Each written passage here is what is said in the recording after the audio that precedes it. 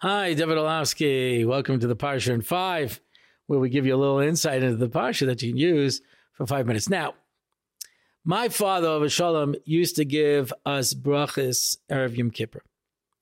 That's the only time he gave us brachas. But some people have the minhag of doing it every Friday night. So whether you do or not, so you know, what's the bracha we give our sons? Simcha Elokim Ke'Ephraim U'Menashe. What's the bracha we give our daughters? You should be like Sarah, Rivka, Rachel, and Leah. Well, if we say to our girls, you should be like Sarah, Rivka, Rachel, and Leah, why don't say to our boys, you should be Avram, Yitzchak, and Yaakov? Why do we take Ephraim and Menashe? Now, of course, you could say because Yaakov said everyone's going to bless their children to be like Ephraim and Menashe, but that just begs the question, why? What's the significance of Ephraim and Menashe over anybody else? So you know the story. Yosef brings his children, and he puts Menashe on Yaakov's right, and he puts Ephraim on his left, because he wants him to put the right hand on the older one and the left hand on the younger one. And he's setting it up for him because he knew that Yaakov had a problem seeing. And Yaakov does the old switcheroonie and switches the hands and puts his right hand on Ephraim, and he puts his left hand on Menashe. And Yosef says, oh no, not again. You know what I went through because you decided to tell everybody I was the Bechorah when I really wasn't? You know, let's not do this again, Dad. And he tries to move his hand. And he lets him try. He doesn't stop him. And Yosef cannot budge Yaakov's hand, because Yaakov used this hand to fight a malach with to a standstill.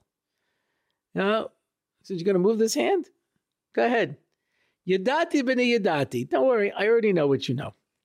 Yeah, I'm not making a mistake. I know which one is Ephraim and I know which one is Menashe, and I never reverse my hands.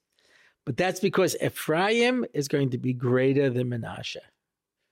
Because while Menashe was busy working with you in the palace and dealing with all the politics and the economics, Ephraim sat by me and learned Torah.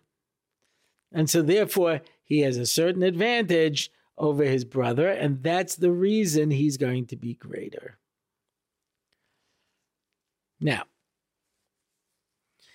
Cain felt that Hevel, his younger brother, had an advantage over him because he was born with 2 twin sisters, and Cain was born with only 1. The idea being that was the only available girls at the time. So he says, now my younger brother got twice of what I got. I'm the older one. I should have gotten it. So he kills him. Yishmael is jealous of his younger brother Yitzchak. He takes him out into the field and starts shooting arrows at him.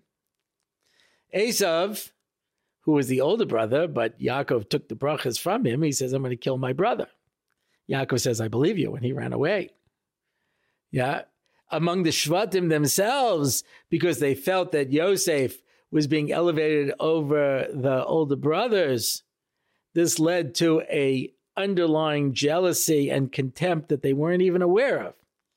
They weren't conscious of it, but it colored their decision-making. The first case in history of where a younger brother was elevated over an older brother was Ephraim and Menashe, and they loved each other. What better bracha could you give to your children than that he should be like Ephraim and Menashe? My father, Avos Shalom, always used to say, you know, the one thing a parent hopes is that all their children get along together. You know, that after you leave this world, everyone's there, everyone's together. You know, everybody keeps up with each other.